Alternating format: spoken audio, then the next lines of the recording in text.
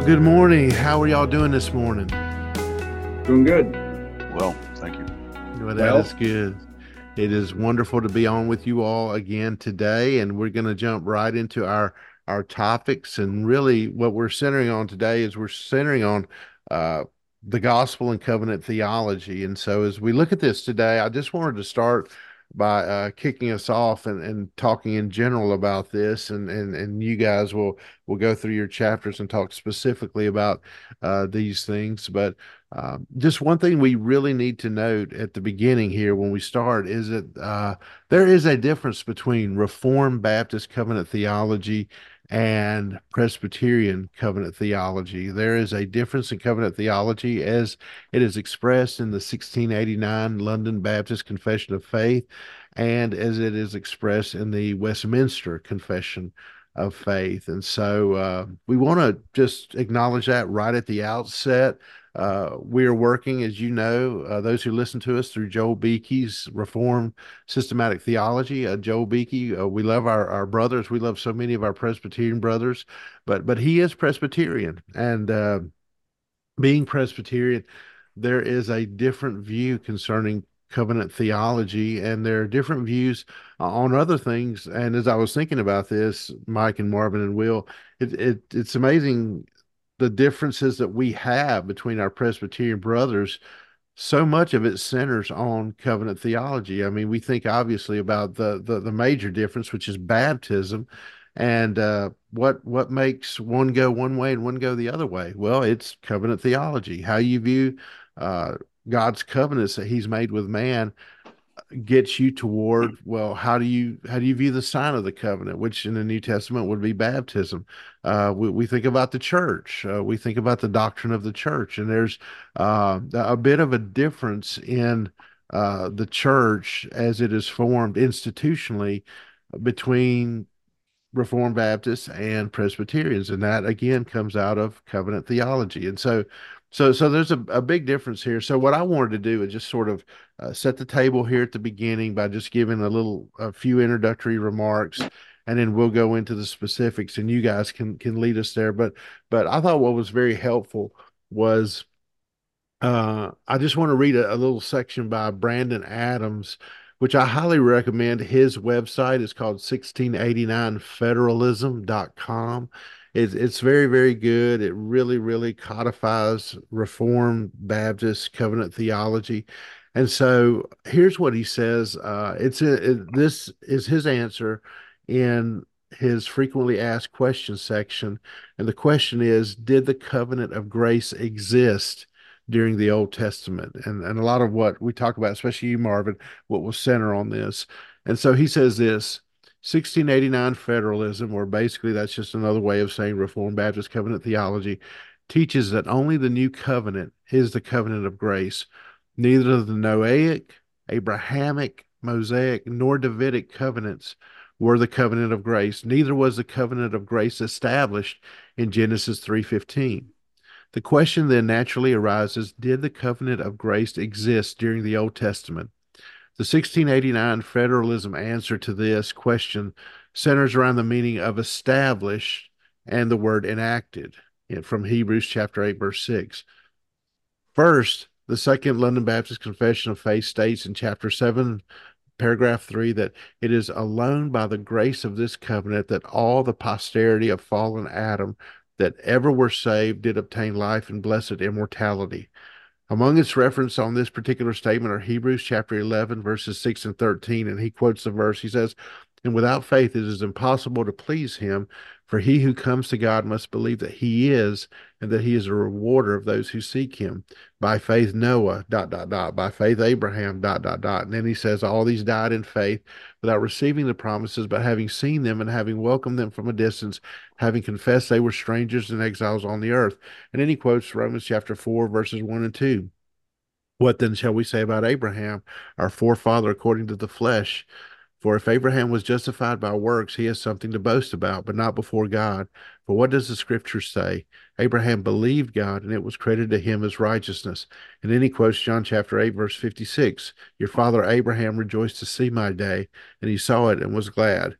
Then Brandon writes, Thus, when we identify the covenant of grace with the new covenant alone, we do not exclude those who lived before the establishment of the new covenant, notably Abraham, from this covenant of grace, nor do we believe that they waited to receive this grace until the death of Christ. In sum, this new covenant of grace was extant and effectual under the Old Testament, so as the church was saved by virtue thereof.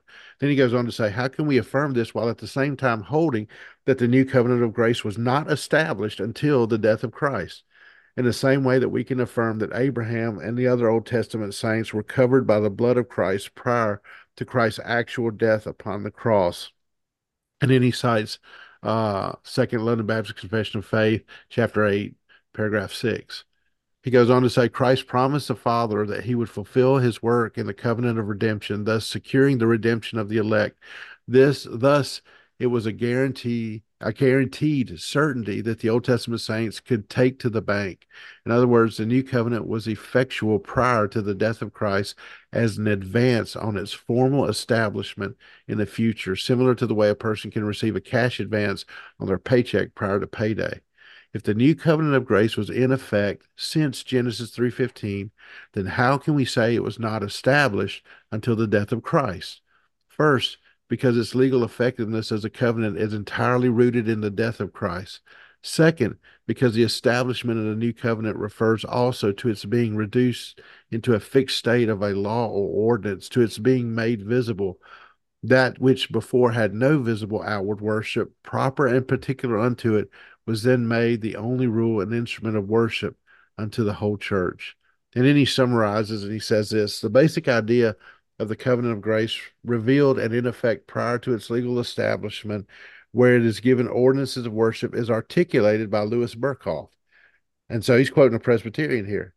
He says, quote, the first revelation of the covenant is found in the proto-evangelical Genesis 3:15. Some deny that this has any reference to the covenant, and it certainly does not refer to any formal establishment of a covenant. Up to the time of Abraham, there was no formal establishment of the covenant of grace. While Genesis 3:15 already contains the elements of this covenant, it does not record a formal transaction by which the covenant was established. It does not even speak explicitly of a covenant. The establishment of the covenant with Abraham marked the beginning of an institutional church. And we would I would take odds with that. I would say universal church for sure, but not the institutional church. And so and then he gives a quote by Samuel Rennehan, and I'm just going to read this paragraph and I'll be done, guys. But he says this: Samuel Rennehan writes, the language of administration. And that's what we're going to talk about, specifically you, Marvin. You're going to talk about administrations of the covenant of grace. The Right. language of administration is extremely nebulous and problematic. Many responses to the above videos and data, he's referring to the stuff on 1689 federalism, have pushed back by saying that the old covenants were means through which the Old Testament believers obtained salvation, and thus were administrations in the sense of getting thing A to person B. Surely that is the case. London Baptist Confession 8.6 confesses this, but while the use of administration in the Westminster Confession of Faith includes the notion of getting thing A to person B, its use of administration refers more fully to a diverse manner of dispensing and outward managing the making of the covenant with men, but the covenant was still one and the same, clothed and set forth in a diverse manner, and did no other ways differ then and now, but as one and the same man differeth from himself, clothed suitably, one way in his minority and another in his riper age. That's David Dixon he's quoting there. So he says this. The question is, was the old covenant a visible organizational form of covenantal life for the covenant of grace? The question is not, were the benefits of Christ's mediation available in the old covenant? All are agreed on the second question. It is the first question that needs careful answering. This is the difference between the substance of the covenant of grace being revealed in the old covenant and actually being the old covenant in an older form. So I know that's a lot, and I know it's complicated. It's wordy. I would just, for those who are listening to us, I would just commend get Sam Renahan's book, The Mystery of the Kingdom of Christ. It is excellent. He really lays it down in a very simple manner. It's not excessively wordy or anything like that. So I would highly, highly encourage that. So, brothers, with that being said, just want to toss it out to you guys. And will you start us off this morning, taking us down this road? Awesome. Yes.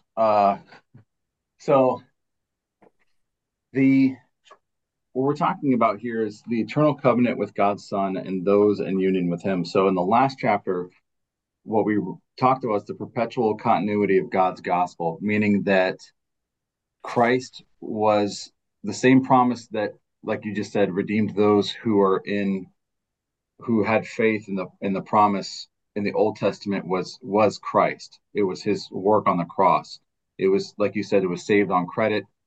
I really liked that analogy of the cash advance to the to payday, and when Mm. Christ died on the cross, it was payday. So now we, being on this side of what Christ did on the cross, have that in it's been paid in full. We Right. have that account. It's already the money's there. Yeah, Christ But is a surety or guarantee. Yeah. Surety, yeah. Yeah. right. Yeah. And the guarantee's already been paid. Right. Whereas before there was a guarantee of something that hadn't happened yet. Mm. So that's an excellent framework. But um, my chapter 30, deals No, specifically with, Oh, hang on, no. hang on. Oh, no. wait a minute, I'm hold on, sorry. Yeah, we had 29, 30, and 31 is what Van sent out. So, and because I prepared for 31 in my, hold on. uh, Well, Mr. Referee, can you? Will, let's tag team on 30 then. Shoot. Okay, well, let's go back to 29. This is good. I can uh I can wing it, I guess. Holy crap, I'm sorry. Extemporaneous, Will, extemporaneous. I'm so sorry. I had planned out chapter 30 for some reason. Um Well, we can all talk about this, the perpetual continuity of God's gospel. Man. Not a problem, brother. You got three very friendly judges right here. Yeah, yeah. Well, let's just think about this. Let's talk this out. So, when and sort of the Brandon quote that I read a second ago, Yeah. it is a question. How can God save people? Okay, if we're saved through Christ, through his atoning work upon the cross, how can he save people in the Old Testament? And Will, you already alluded to that, Yeah. but can you kind of take us deeper into that? If what did God have to do? Okay, so atonement is made at the cross. We're talking 2000 AD. But Right. how does someone like Abraham get saved 6000 BC? So this all comes down to faith in the promise, and the promise that was given to Eve in the garden, that Hmm. the seed would crush the serpent's head.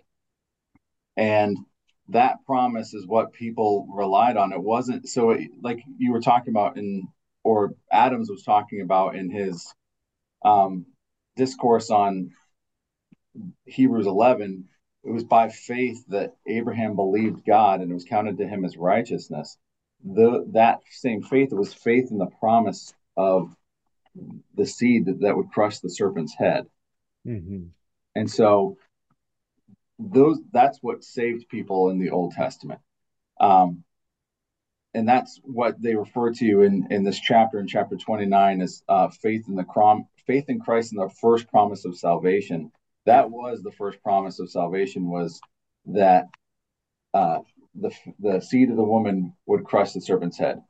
In Genesis 3:15, he says, "And I will put enmity between thee and the woman, and between thy seed and her seed. It shall bruise thy head, and thou shalt bruise his heel."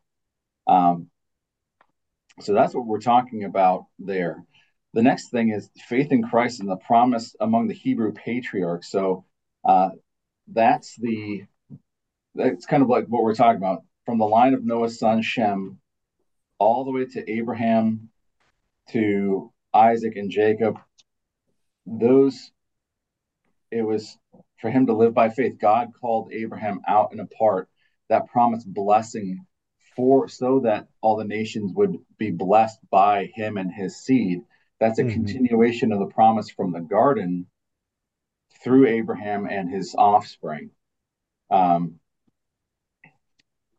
God also Right. pledged And to. I was going to just jump in and say this too, Will. You're saying one word over and over and over and over again, and I think it's Promise. key. It's the word promise, Yes. and Right. that really is the difference, I believe, Right. between them and us. Right. They believed in a promised person. We on our side of Christ just believe in a person Right. because it has been fulfilled. And so, even as you're talking about, it all started with the proto-evangelion, the first gospel, Genesis 3:15, and then the Lord even builds upon that. I mean, you see that. I think Beeke talks about that with the sacrifices and things like that. But even in the sacrifices, those are just promises. Those are pictures that are pointing to a promise that is about a person. And so Yeah. still we're dealing in that realm of a promised person. They have to believe in a promised person going forward. Yeah, and the means is an administration. Yeah. Right. So the next is faith in Christ under the law of Moses. And so it's again, it's interesting. So if you look at this through the lens of biblical theology, as and biblical theology doesn't look, you start to see it develop over time. It's not something you from the beginning you see Christ fulfilled, but you see the revelation of God continually revealing himself to his people in a more deeper and profound way as Mhm. time goes on. And so first you had this promise to Eve in the garden, which is kind of it's very vague. You know, the seed of the woman will crush the serpent's head. Eve thought that Cain and Abel were going to be one of those is going to be the ones to fulfill that promise, and Cain ended up killing his brother Abel. And so clearly that wasn't it. But then there was Shem, and then I'm thinking it was Shem. I'm sorry, Seth, you're thinking of Seth. Seth. Excuse Yeah. me, one of those X words. Yeah, you're down to So Noah now. yes, yeah, and then so what you see though is God then revealing more through the covenant with Noah, a little bit more deeper, and then and then through Abraham that promise of the offspring that will bless the nations. And that offspring is ultimately fulfilled in Christ. But at that time, when you're looking at biblical theology, you don't actually see that. You know, you just see like there's this promise that the seed will end up blessing the nations. And then you see it develop through the law of Moses too. Um, Israel's redemption was a grand type of salvation in Christ. This is page 577. God redeemed his people not because of their obedience, but in order that they should be his special people who would obey him. And I'm reading this, and also in our family worship at home, we're going through Exodus right now. And we talked about we're just getting to the point where God is establishing his law with his people. So he's brought them out of the land of Egypt. They're at Mount Sinai right now, and God is giving them this covenant, and it's for them to be his people and for them to be a kind of a mediator between God and the nations, so that they can Mhm. proclaim to the nations the goodness and glory of God. And so that's what you see here is again the further development of this promise in the Old Testament of the salvific work of Christ, um, that will ultimately be fulfilled in Christ. Mhm. So then, and stop me if I'm going too fast. I'm sorry because I'm No, no, go ahead. trying to catch up. So you see that from the this chapter I found this to be very very helpful, because when you're if you don't have a deep understanding of theology and you didn't grow up in a church that really placed a heavy emphasis on theology, or really even uh, expositional preaching, that's a big question that looms out in a lot of people's minds is how if Christ is the only way to salvation, Mhm. which Jesus said, I am the way, the truth, and the life, and nobody comes to the Father but by me. That promise wasn't just for the New Testament people, but was for people in all eternity. Mhm. From the beginning to the end, Christ is the only way to salvation. And so if that's the case, then how did God make that happen? And this chapter, if you're curious about how that happens, I would highly recommend you read chapter 29, because that answers that question. How did God in the Old Testament save sinners? And it's through that promise. So the next thing, and this is again one of the things I really love about this book, is he doesn't just give you the head knowledge of theology, but gives you practical applications of the continuity of the gospel and practical applications for every topic that we're covering. So this principle, that the principle of the perpetual continuity of God's gospel, is the principle that Christ alone is the mediator of salvation. And that principle has several important applications to the Christian life. And that can be found on page 380 of the perpetual continuity of God's gospel. And when we're talking about the five solas, this is solus Christus. Number one, we should trust in Christ alone for salvation. From beginning to end, God has saved sinners only by faith in Christ. Do you think that you will be saved in a manner different from Abraham, David, or Peter? Submit to God's righteousness, which is found in Jesus Christ. Do not seek to add to it. Look not to your good works, the church's ceremonies, or the intercession of the saints. Rest your hope for salvation on Christ crucified and risen from the dead. Christ is the all-sufficient Savior for all people who would draw near to God. That is powerful. And that's the thing. Jesus said, and it's a simple statement that Jesus said, but it's profound. I am the way, the truth, and the life. No one comes to the Father but by me. Now, the next practical application, and this I would highly recommend to everybody too, is read the whole Bible to know Christ. You shouldn't just look at the New Testament, but read the whole Bible, because from the beginning to the end, the whole thing is about God's plan of redemption for his people. And the only way he does that is through Jesus Christ. And you see that develop from Genesis to the Gospels. He's revealed, and then he's explained in the epistles, and then he's expected in the Revelation. And I stole that from Alistair Begg, by the way. That wasn't a Will Wittenbrook original. Good source. But it's so important to know Christ through the whole Bible, because you don't get an aspect of God's holiness without reading the Old Testament. You kind of get it a little bit in the New Testament through the miracles that Jesus did, but you really get a full picture of the holiness of God and God's justice and his wrath from the Old Testament. And that sets the stage for why Jesus needed to come in the first place, because God's holy, he's just, and he justly punishes sinners in his wrath. And the only way to escape that is through the promise of Jesus Christ that was fulfilled in his death, burial, and resurrection. The third practical application is we should preach Christ from all Scripture. And it's the same point. All of the Bible testifies to the Lord Jesus Christ. It shouldn't be like, well, this Old Testament thing just happened here and leave people hanging. No, even when you're preaching through Leviticus, you're talking about how in Leviticus, God was making a way to be with his people through these ritual cleansing ceremonies and setting up these ceremonial laws. But all of that was fulfilled in Christ. Now we can be united with God through Christ. Yeah, and isn't that what the Lord himself did with the two disciples on the road to Emmaus? He showed himself through all the scriptures. Right. Now, the fourth one is we should trust in the faithfulness of God and Father of Jesus Christ. And if you hear that, and you're like, of course I should trust in God as the Father of our Lord Jesus Christ. But really what that's saying is, from the beginning, God has been saying this over and over and over again.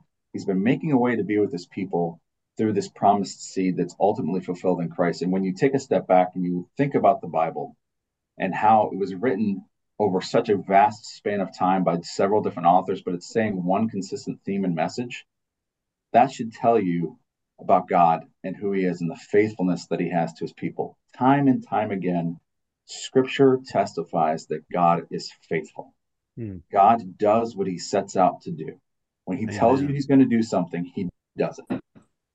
And that's something that you see through the perpetual continuity of God's gospel. You see that promise of Christ from the beginning, from Genesis 3:15 all the way to the Gospels, and even the promise that we have now in Revelation, that what's to come in the future is that God is faithful. He promised that he will redeem his people, and he's done it, and he will continue to do it. Number 5, we should count as one family believers in Christ from all times and places. And this one's interesting. It says the one gospel of God has saved people from immensely different cultures and peoples. Adam was the fallen king of the world. Abraham was a nomadic sheik from Mesopotamia. Moses was a powerful and highly educated man in the royal courts of Pharaoh in Egypt. Rahab was a prostitute in an ancient pagan city. When the gospel went forth into the Roman Empire, God saved Jews and Gentiles, slaves and freemen, Greeks and barbarians. If you are a Christian, this is your family. Cherish your heritage and love God's people despite all the differences among us. And 6, we should send the gospel of Christ to all nations. And that, again, that goes from that promise that first to Abraham about how his seed would be a blessing to the nations. That same promise goes to us today, that we, having our Christ's seed, we are the elect of God. We are to be a blessing to the nations, to proclaim the good news of the gospel of Jesus Christ to the nations. And that picture is, you see it fulfilled in Revelation. People from every nation, tribe, and tongue praising the Lord. It has nothing to do with ethnic boundaries. It has nothing to do with race. It has to do with people who have put their faith in Christ from all of creation. Mm. And number 7, finally, we should anticipate in the eternal joy of the eternal city of God. The international joy of the eternal city of God. When the kingdom of glory comes, believers from all over the world will join with Abraham, Isaac, Jacob, and the saints of all ages in glorifying God and enjoying him forever. When I read this, the thing that I think about when I read that part in Revelation, when I went to Liberty, there was a missions emphasis week that they did every year. And they would have all these different mission organizations come. And we would have this corporate chapel Monday, Wednesday, and Friday. Well, Wednesday was the big one for the commuters and everybody who didn't live on campus. And that week, on that Wednesday, they would have what's called the Parade of Nations. And there'd be a time of worship, and then they would have people from every nation with their flag from their nation come into the arena. And it was a beautiful picture of what eternity is going to look like. People from every nation, tribe, and tongue worshiping the Father. And so that, in a nutshell, is the perpetual continuity of God's gospel, that from the beginning of time to Christ to now, God has had one plan of salvation, and that is through Jesus Christ alone. Mm-hmm.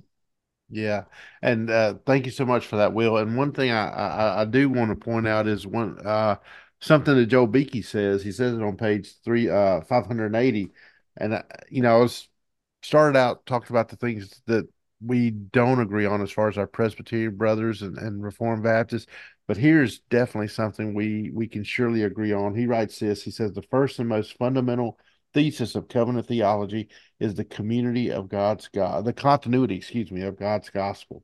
The gospel of Jesus Christ is the unbreakable cable that holds together all of God's covenantal dealings.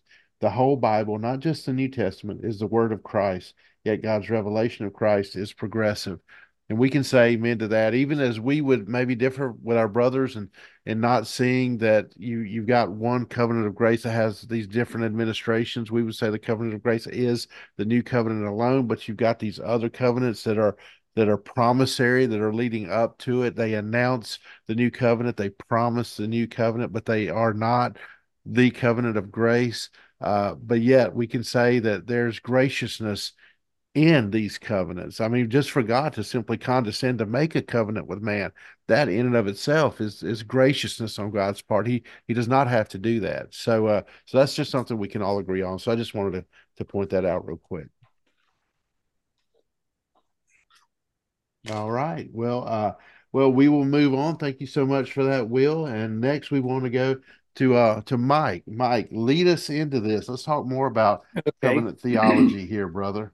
Okay, well, uh, actually, can get pretty deep on this chapter, but he starts out with this chapter is over the eternal covenant with God's Son and those in union with Him, and he starts out with the definition of a covenant, and he says a covenant is a solemn promise that functions as a legal instrument to define a relationship of loyalty.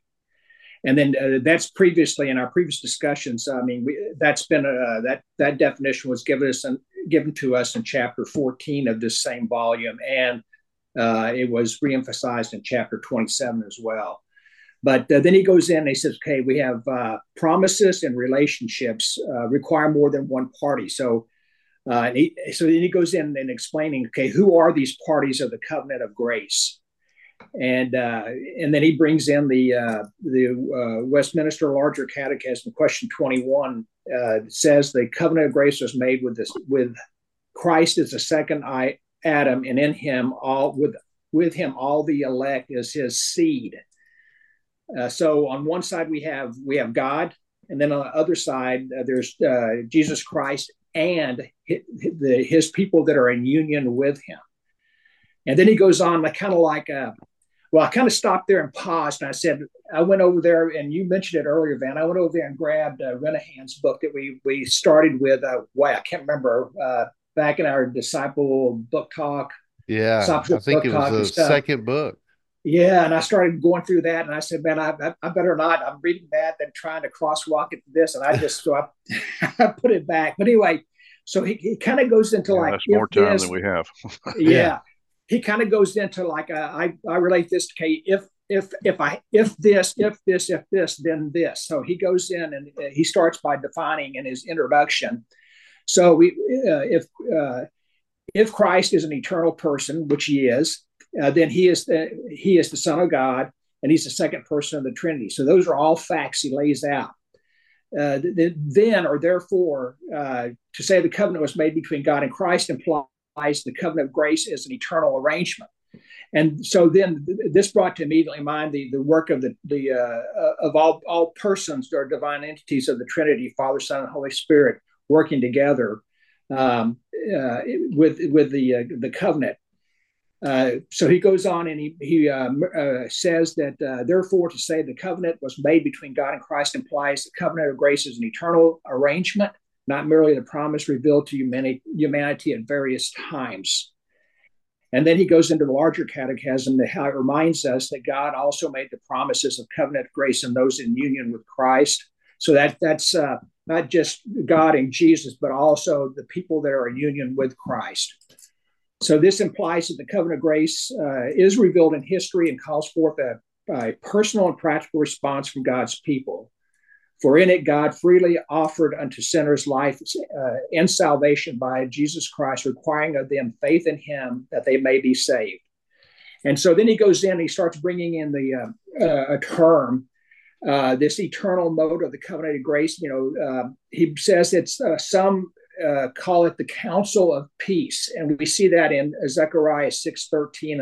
And I'll just read that real quick. It is he who shall build the temple of the Lord and shall bear royal honor and shall sit and rule on his throne. And there shall be a priest on his throne, and the counsel of peace shall be between them both. Then he went in and said some people refer to this arrangement, this arrangement being this, I guess, counsel of peace and this eternal covenant, a covenant of redemption, and the pactum salutis, the Latin for the covenant of salvation. Mm-hmm. And so then he looks at this and says, okay, now we got this. So let's look at this or examine this in light of biblical basis for this doctrine, its historical development, the theological implications, and practical applications of this doctrine. And so I'll just what I found interesting in this is he gave numerous examples of biblical basis for saying, hey, this covenant existed. It's an eternal covenant. It existed earlier in the years. It just wasn't revealed like it's revealed on this side of the cross that we are on. So he starts out by introducing the predestination of the mediator, and he starts by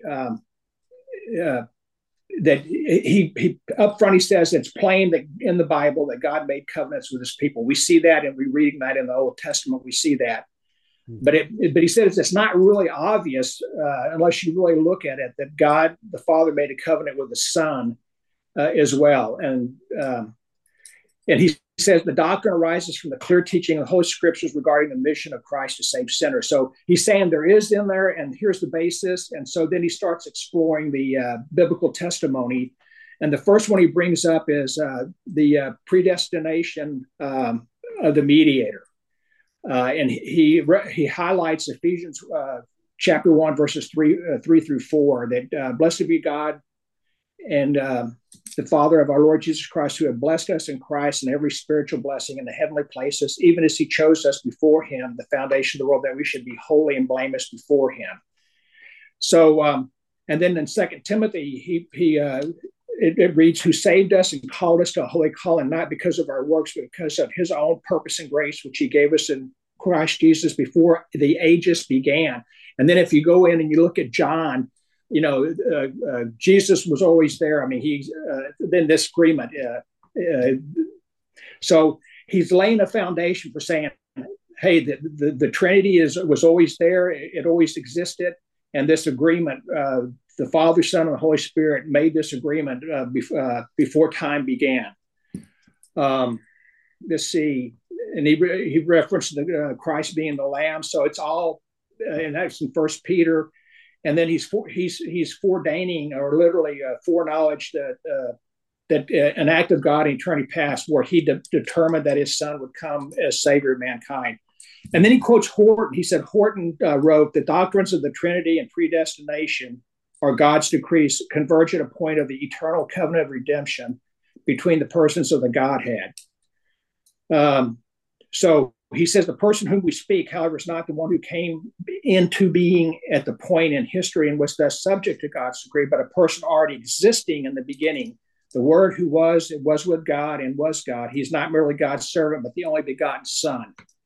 So, and then he brings in, he starts talking more about the intra-Trinitarian Council. And this again reminded me of Renahan's book when he was talking about the Trinity and how we talked about it during the discipleship group meeting about how the Trinity worked together in each of the part of the Trinity was executing his plan in the essence of its roles and responsibilities in the Trinity. And to me, it shows God's love for his Son and the Son's love for the Father and the Son's love for those he saved, and then the Spirit, having a role in that as well. And I think that's talked about later in the chapter. But it really lays out, and again, I like Renahan's book, but the work of the Trinity and this eternal covenant. Yeah, and so one thing I read one time before that really stood out to me, Mike, was that how, I mean, this is just so Trinitarian. This is the Father giving a love gift to the Son, a people, the Son going and redeeming the people, and the Spirit applying that redemption to them.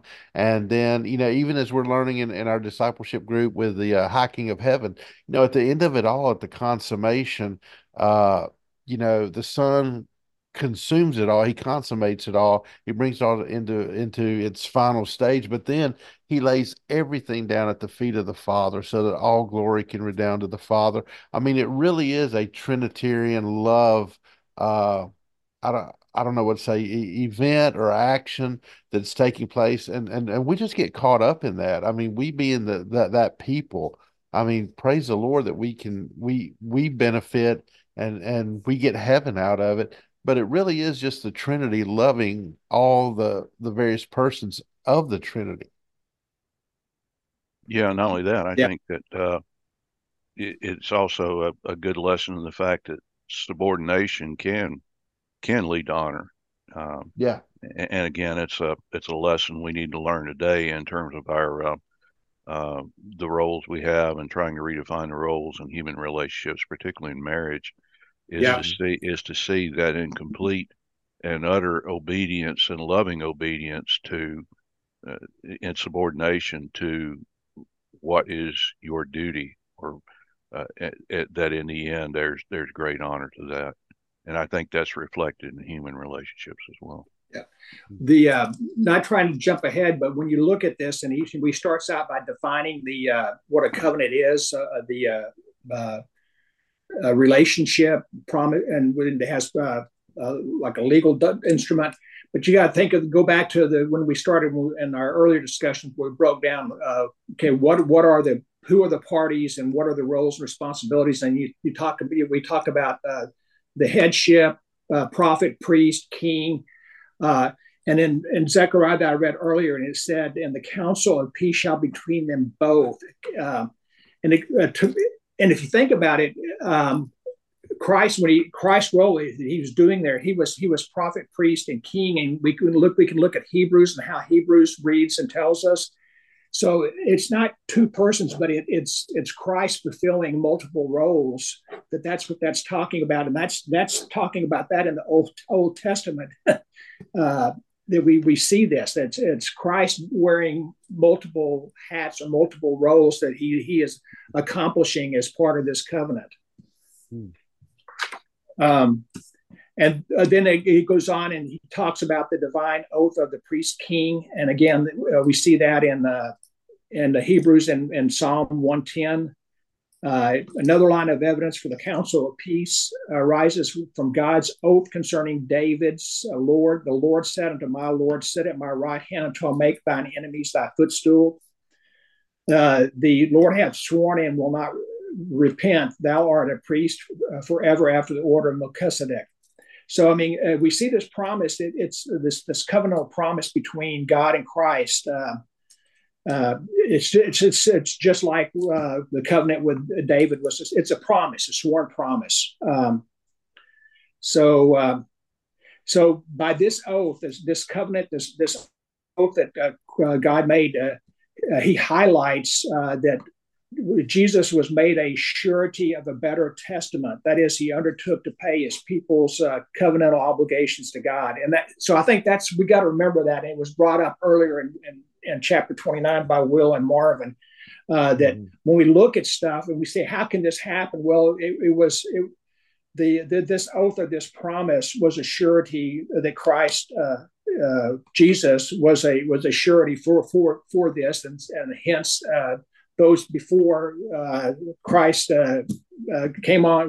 took on flesh, lived a perfect life, and died for all sinners. This promise was a surety for before the cross. It said, when did God make this covenant with Christ? It can be argued that, and this gets into what we were talking about earlier, that made this covenant with Christ at his heavenly coronation at the right hand. However, the covenant could not have been ratified for the first time when Christ ascended to heaven, for Christ's priestly office rests upon this oath. And then he goes in, he says, the sons of Aaron were made priests without an oath, but by this oath was Jesus made surety. Therefore, the sworn covenant of God with Christ must have preceded his death, resurrection, and ascension, for it was as the high priest of his people that he offered himself up once and for all on the cross. So his death was not merely to save those under the New Testament, but also for the redemption of the transgression that were under the First Testament, so that they, which are called, might receive the promise of eternal inheritance. So again, it goes back to, I guess, that what we talked about in chapter 29 kind of builds on it. That's how these individuals before Christ were saved. Mm-hmm. I won't go through all of them because I know our time. Let me see another good one. Yeah, the parallel. He talks about the parallel of Adam and Christ. Another biblical theme pointing to us to the direction of the covenant between God and his Son is found in the scripture passage that compare and contrast Christ and Adam. Adam is a figure or type of Christ, and we see that in Romans 5:14 discussed, and it's significant for the covenant theology because the Bible presents God's dealing with Adam before the fall as a covenant that inflicted death upon all of Adam's natural descendants as punishment for his disobedience. And I like this, what he said this, and I can't remember what page it was on, but I made note of it. It said, Adam was God's son who was tested. He was tested by temptation in the garden. Christ is God's son who was tested by temptation in the wilderness. Adam's disobedience had this effect by virtue of the covenant that God made with him and his seed. This implies that God made a similar arrangement with his son so that he is the federal representative of those in union with him. And I just thought that was interesting. Adam, we say, Van, I think you drove home numerous times when we were talking to him in Renahan's book and later that the federal heads, when they make the covenant, they're going to be tested eventually. Mm-hmm. And but so Adam was tested by temptation, but he was in the garden. He was in the garden. I was thinking, man, he had it. He had it. Everything. He had. I won't say it was easy, but he did. He had it easy. And then we have Christ who came on the scene, and he was the federal head. He was tested by temptation, but he was in the wilderness. He had nothing, and the stark contrast between the garden and all that was in the garden and fighting temptation, and then being out there in the desert and fighting temptation where you have nothing. Nothing's around. You just see nothing but sand. Yeah, Adam can eat from any tree in the garden except that one, and then as Christ goes into the wilderness, he's fasting for 40 days and 40 nights. Yeah, I said desert wilderness. That's more correct. That's what my translation has, in the wilderness. So then there are others we can look at. There's the covenant of God with Jesus Christ and the elect. Those are in Christ. Then the eternal promise of life for the elect. So anyway, there are scriptural references that substantiate what Beeke showed us. Okay, here's the statement: it's the eternal covenant. And here are the biblical references that substantiate what I'm saying, that it was an eternal covenant that was there before time began. And if you think about it, you can say, how can that be? But the scripture points to it. And then as you read the scripture, you see the types and prototypes. To me, this is just fascinating to study this. And you can really get not bogged down, but you can get really in deep and spend a lot of time just studying all this. And I enjoyed reading this. It does get kind of deep as you get into it. But anyway, it's good stuff. Good. Then he goes into I'm sorry. Oh, go ahead, brother. Go ahead. Then he starts talking about the historical development of the doctrine of the Council of Peace. And that's on starts on page 595. And I was doing my notes last night as the ladies were doing their book talk, and I started getting a little tired, and so I just started making notes in my book. But when we look at the historical development, we see that he says, he said, early in the Reformed theology, one finds the seeds of the doctrine of the Council of Peace or the Covenant of Redemption. And then he refutes, and he says, contrary to the theory, Wilhelm Gass was not, the concept was not invented by Johannes Consius. I probably messed his name up. But he said that the eternal covenant was identified by Johannes, and I'm not even going to try. Back in the 1482, during his life, which spanned from 1482 to 1531, that he identified the eternal covenant with God entering a covenant with His Son, and then John Calvin wrote of this doctrine. The covenant which he made with Christ with all his members, but he said it didn't appear that Calvin developed the idea of the eternal covenant of redemption in his theology. And then he moves in that the doctrine of eternal covenant between the Father and Son was conceived in a theological matrix of the Trinity, and nurtured by the Reformed teaching that Christ is the mediator according to his natures, human and divine. And then he quotes William Perkins, said that Christ was called of his Father from all eternity to perform the office of mediator. And then, as Christ is a mediator, that means that he was, first of all, predestinated as he was to be our head, and we were, secondly, predestined in him. So, yet as God, Christ also, together with the Father, decreed all things and thus gives voluntary consent to his purpose. And then he went on and recognized the actual union with Christ as a covenantal, and that believers access to God's covenantal promise. Believers have access to the covenantal promise only in Christ. For the office of Christ to which he set apart is to receive the promise of God for us and to apply it unto us.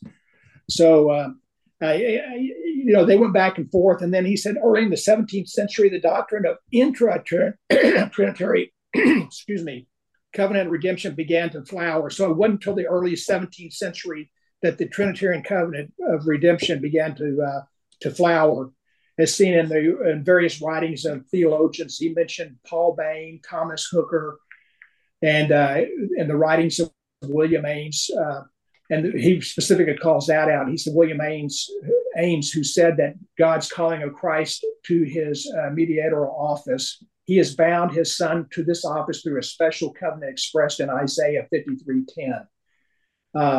So he says in there, bottom line is the agreement between God and Christ was the kind of advanced application of our redemption and deliverance of us to our surety. There's that word surety again, and our surety to us. So he's laying it out in history of the Scripture that it was a surety of Christ that provided a lot of this that we have talked about. And then he said that as far as the covenant of redemption, the first person to use that term was David Dickinson in 1638. And then from that point forward, many Reformed theologians began making a distinction between the covenant of redemption and the covenant of grace. And then he listed some pretty, he mentioned Gillespie, Rutherford, John Owen,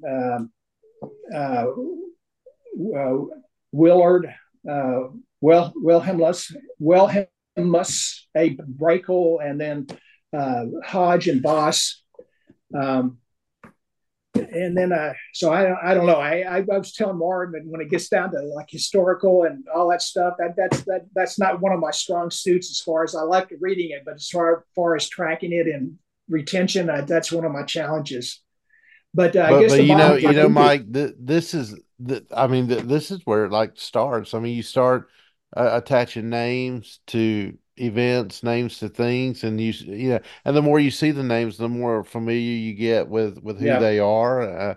I mean, even now, I mean, for someone going through this chapter, they would already attach certain names to certain things concerning covenant theology. So that's how it starts, and just the more you read, the more you just get familiar with these guys, the more you start sort of pigeonholing them into their historical and theological sort of milieu, if I can say that word, their context. I think it's also helpful to define the difference between the covenant of redemption and the covenant of grace. And I really appreciate how Beeke kind of laid it out, where the covenant of grace was seen to be between God and the elect, and the covenant of redemption was seen to be between the Father and Christ. And so they were trying to, as you were saying, Mike, throughout there was this period where in history they were trying to make distinctions between the covenant of grace and the covenant of redemption. But Beeke was arguing that the covenant of grace and covenant of redemption are all kind of two different aspects of the same covenant. Yeah. Does that make sense? Yes. So I'm curious, man, what are your thoughts as far as the covenant of grace and the covenant of redemption? What does the 1689 have to say about that? Or does it make mention of it? What was that again? I just had Christian come in. Sorry. That's okay. So Beeke was talking about the covenant of grace and the covenant of redemption. And there was, Mm. as Mike was going through this historical overview of the development of the Council of Peace, Beeke mentioned that there was some who viewed covenant of grace and the covenant of redemption as two separate covenants. And Beeke was making the argument that they were the same covenant under the covenant of grace. It's just two different aspects. And I was wondering if the 1689, because I'm not, obviously I only read the Presbyterian view of that, but does the 1689 or does the Baptistic view of the covenant of grace differ in any way than what Beeke was arguing? Yeah, and I don't have it here right in front of me. I mean, I would have to look it up, but they would definitely say that I don't think that they would put the uh, tie the elect into Christ on the eternal covenant, the pactum salutis, basically Right, the eternal covenant of redemption. I think they right. would separate those two out. Yeah, and I think that's important. We see that over in my section on Abraham as well, where he says, even with the covenant with Abraham, there are those that say uh, God had two covenants with Abraham, one for his people, one for his elect, and one for the nation. And then he quotes Nehemiah Cox and some other Baptists down there. So talk about making it that may be leading towards the point that Will is asking about. Hmm. Yeah, Okay. I just opened it up here. Basically, the chapter on God's covenant, it just has three paragraphs, and I'll read the first one is sort of introductory, but I'll just quickly read the second two. It says, "Moreover, man having brought himself under the curse of the law by his fall, it pleased the Lord to make a covenant of grace, wherein He freely offers unto sinners life and salvation by Jesus Christ, requiring of them faith in Him, that they may be saved, and promising to give unto all those that are ordained unto eternal life His Holy Spirit, to make them willing and able to believe." And then paragraph 3 says, "This covenant is revealed in the gospel, first of all to Adam in the promise of salvation by the seed of the woman, and afterwards by farther steps, until the full discovery thereof was completed in the New Testament. And it is founded in that eternal covenant transaction that was between the Father and the Son about the redemption of the elect. And it is alone by the grace of this covenant that all posterity of fallen Adam that ever were saved did obtain life and blessed immortality, man being now utterly incapable of acceptance with God upon those terms on which Adam stood in his state of innocency." So to answer your question, it says the covenant of grace is founded in that Founded, yeah, eternal covenant transaction. So yeah. So that basically, they'd be distinct, yeah. yeah, absolutely. I got you. Thank you. Okay. Then thank you for that. And then he moves on to there's theological implications for the Council of Peace. He starts out with in the introduction to this section, and I'm reading from the top of page 599. The doctrine of God's covenant of redemption with His Son has significant implications for other Christian doctrines, such as the Trinity, the atonement of Christ, the eternity, and conditions of conditions of the covenant of grace, and the relationship between the covenant of grace and the gospel.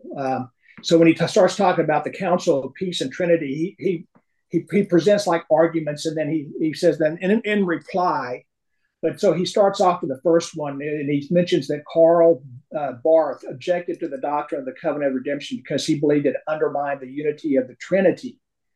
And so he says, in Hmm. reply, we would argue that it is appropriate for us to use language of counsel and covenant for the eternal plan of the triune God, because through God, because though God has one will, His will is related to the perspective of each divine person in the Trinity.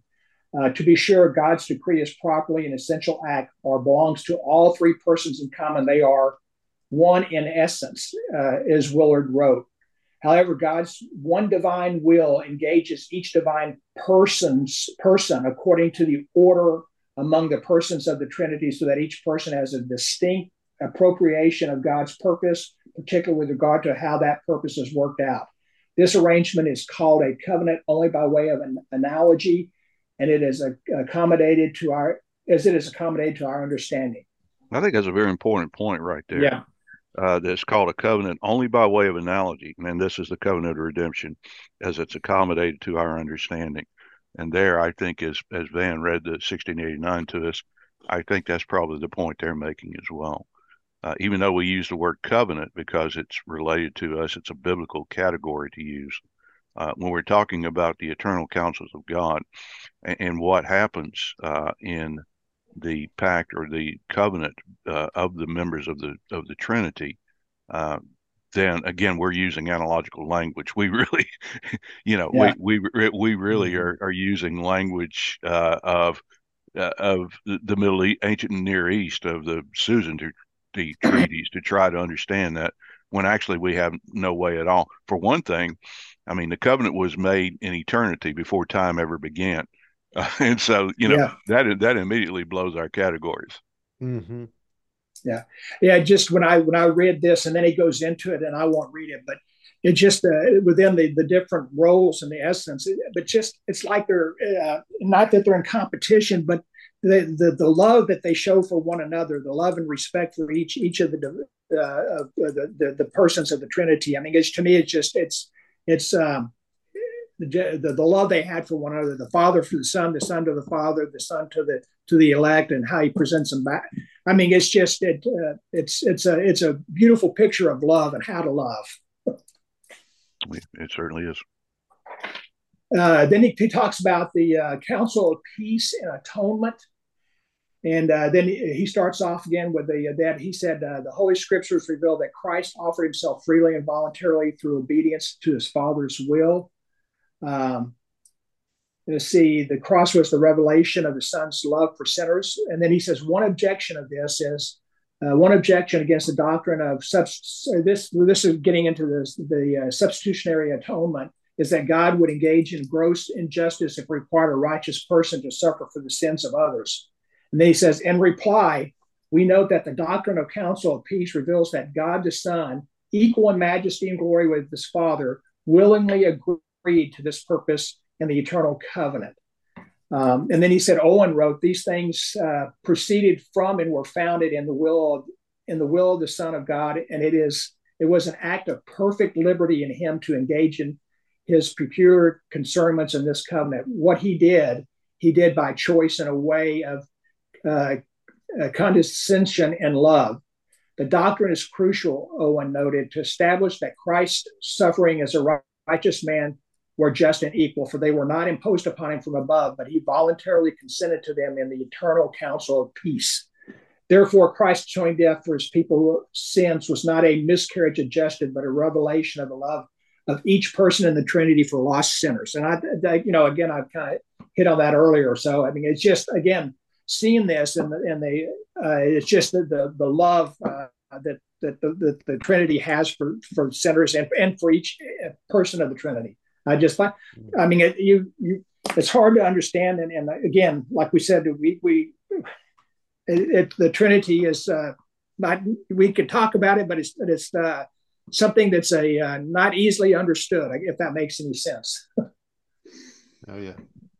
A lot of questions, and then he goes into the counsel of peace again. This counsel of peace and the eternity of the covenant of grace, and the argument he brings up.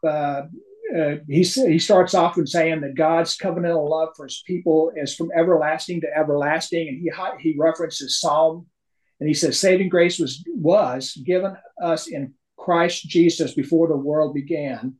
He references 2 Timothy 1:9. He said, eternal life was promised before the world began by God that cannot lie. Yet how can this covenant be eternal when the promises were not revealed to mankind until after the fall? The doctrine of the counsel of peace shows us that God's covenant was actually initiated in eternity between the persons of the Trinity. And then he says he lists an objection, and then he goes, here's the objection, and here's my reply. It might be objected that the eternal covenant of redemption is not the same as the covenant of grace made with sinners in human history. As we saw As we saw, a number of sound Reformed divines distinguished them as two covenants. They argued that the covenant of redemption and the covenant of grace have different covenanting parties, the Father in Christ versus God and select sinners, engaged with different covenantal terms. The Father's promise to exalt Christ upon his accomplishment of redemption versus God's promise to give eternal life to all who believe.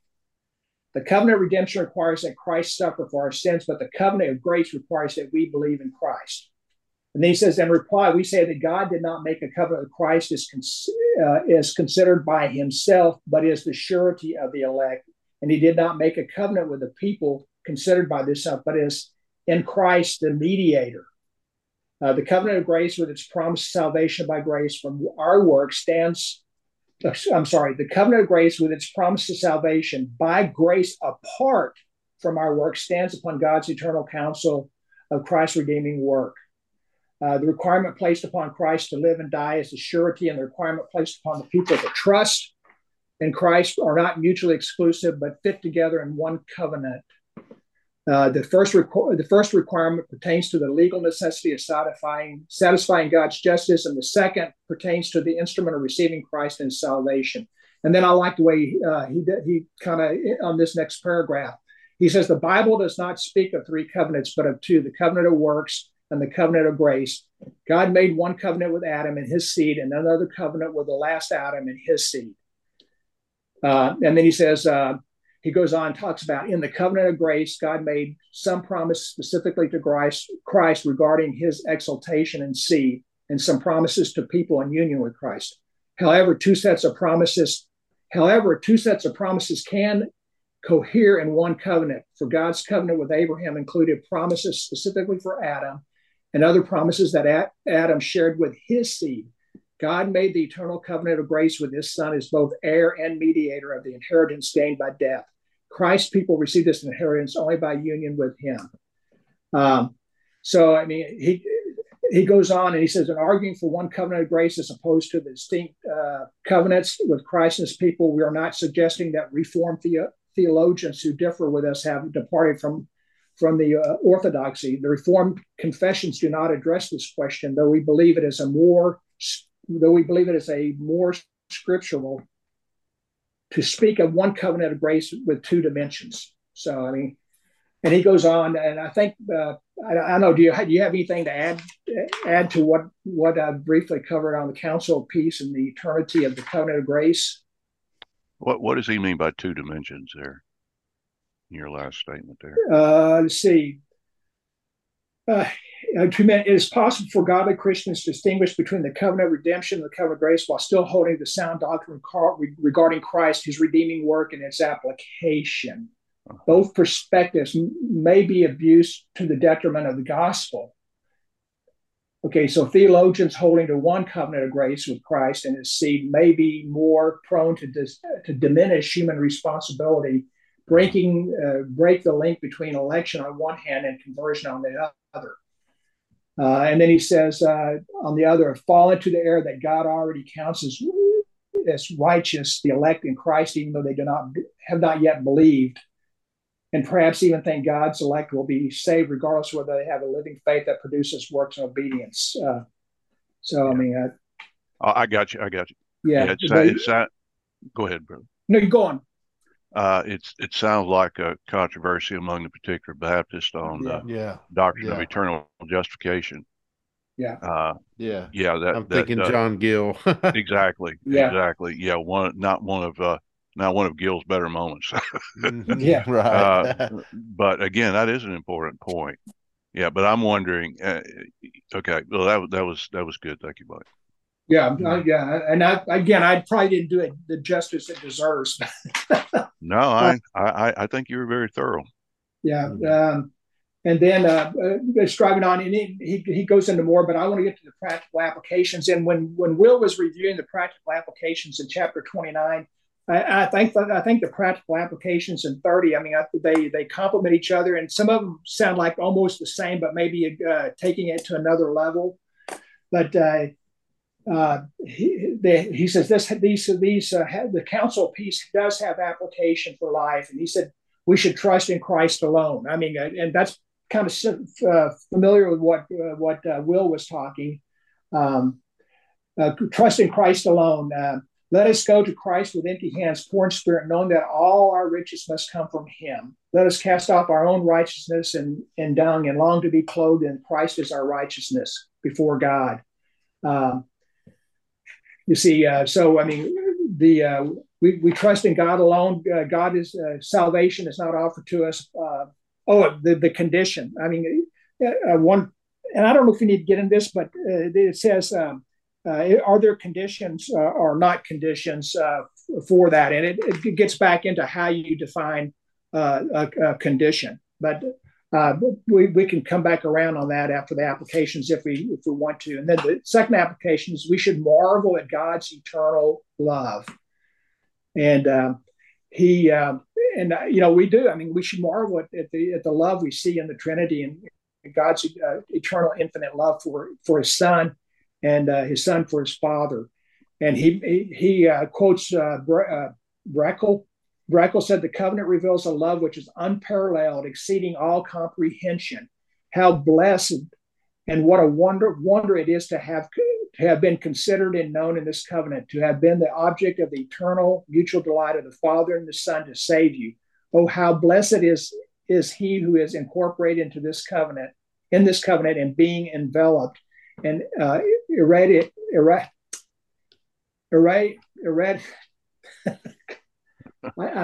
having problems.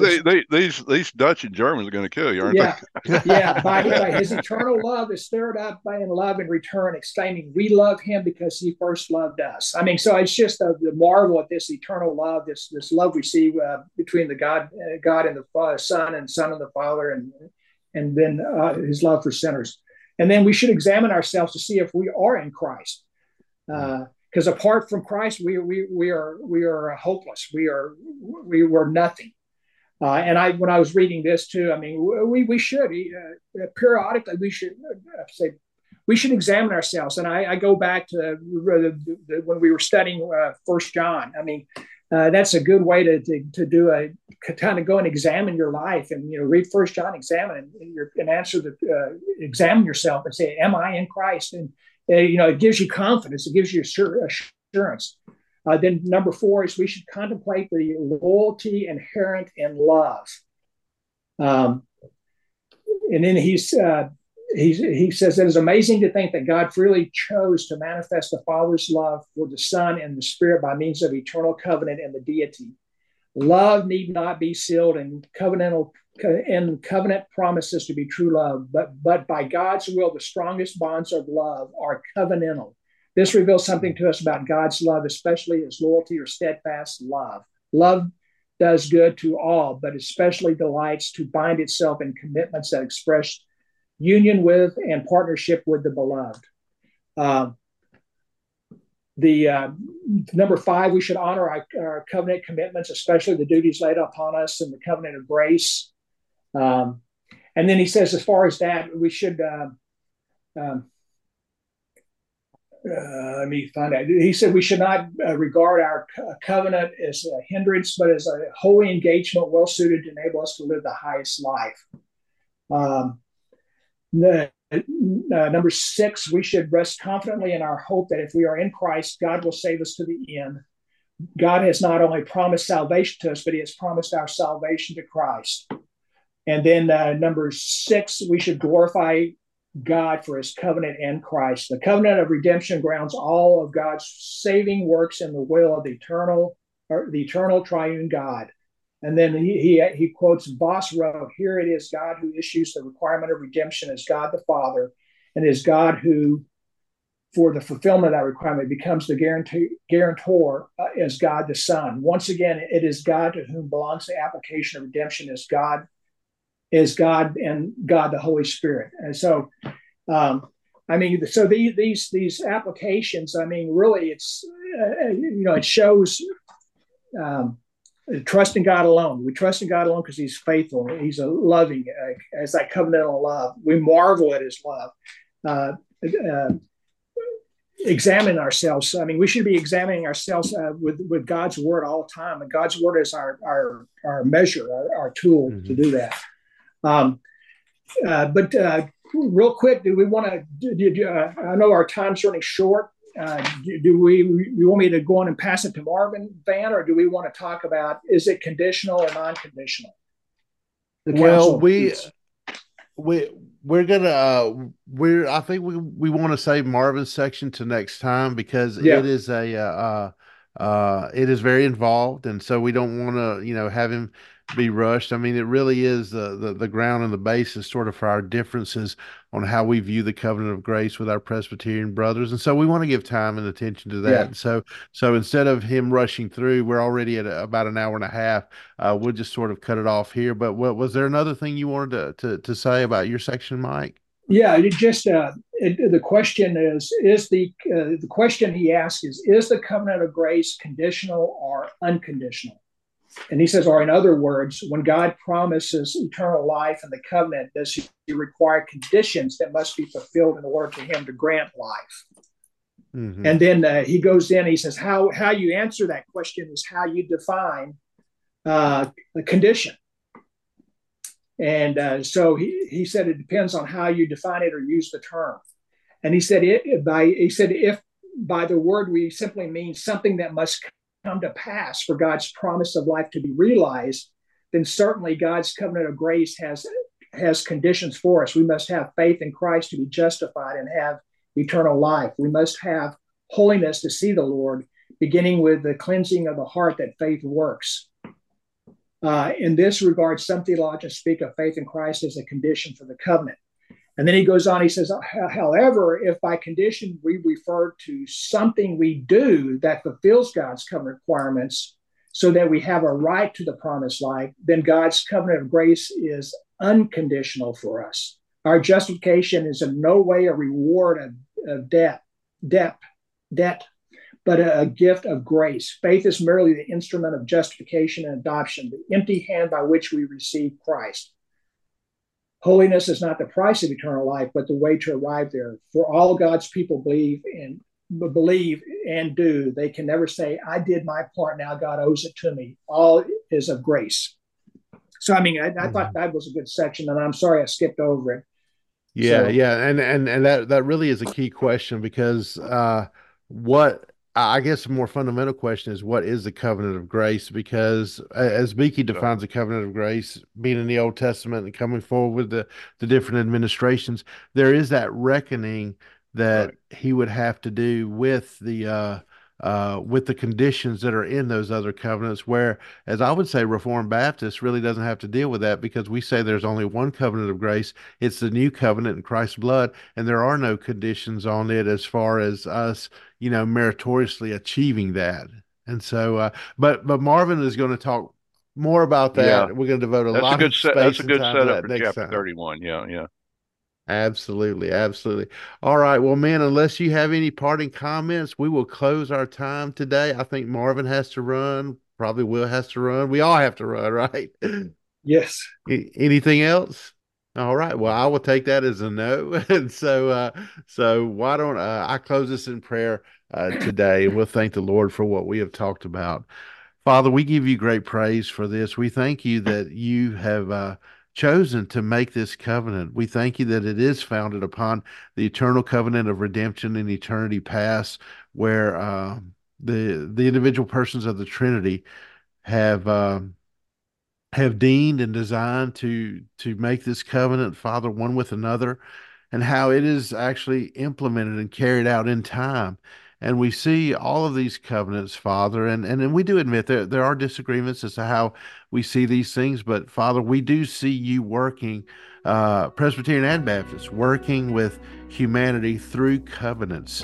And so we thank you for that. We thank you that even in that regard, all of them are gracious, Father, because you condescend to work with us and you condescend to as it were, bind yourself to certain things and promise certain things, Father. And so we thank you for that. Lord, we thank you that all of this is of grace, and we give you great praise. So, Father, as we go out today, Father, I pray that you would just help us to be so thankful for all that you've done and to live in the light of the covenant of grace that you have given to us. And, Father, may we go out and share the gospel freely with so many people that they might enter into this as well, that they might be saved and they might be trophies of your grace. We ask this in Christ's name. Amen. Amen. Well, brothers, thank you, and may the Lord richly bless you today. You as well. Thank you.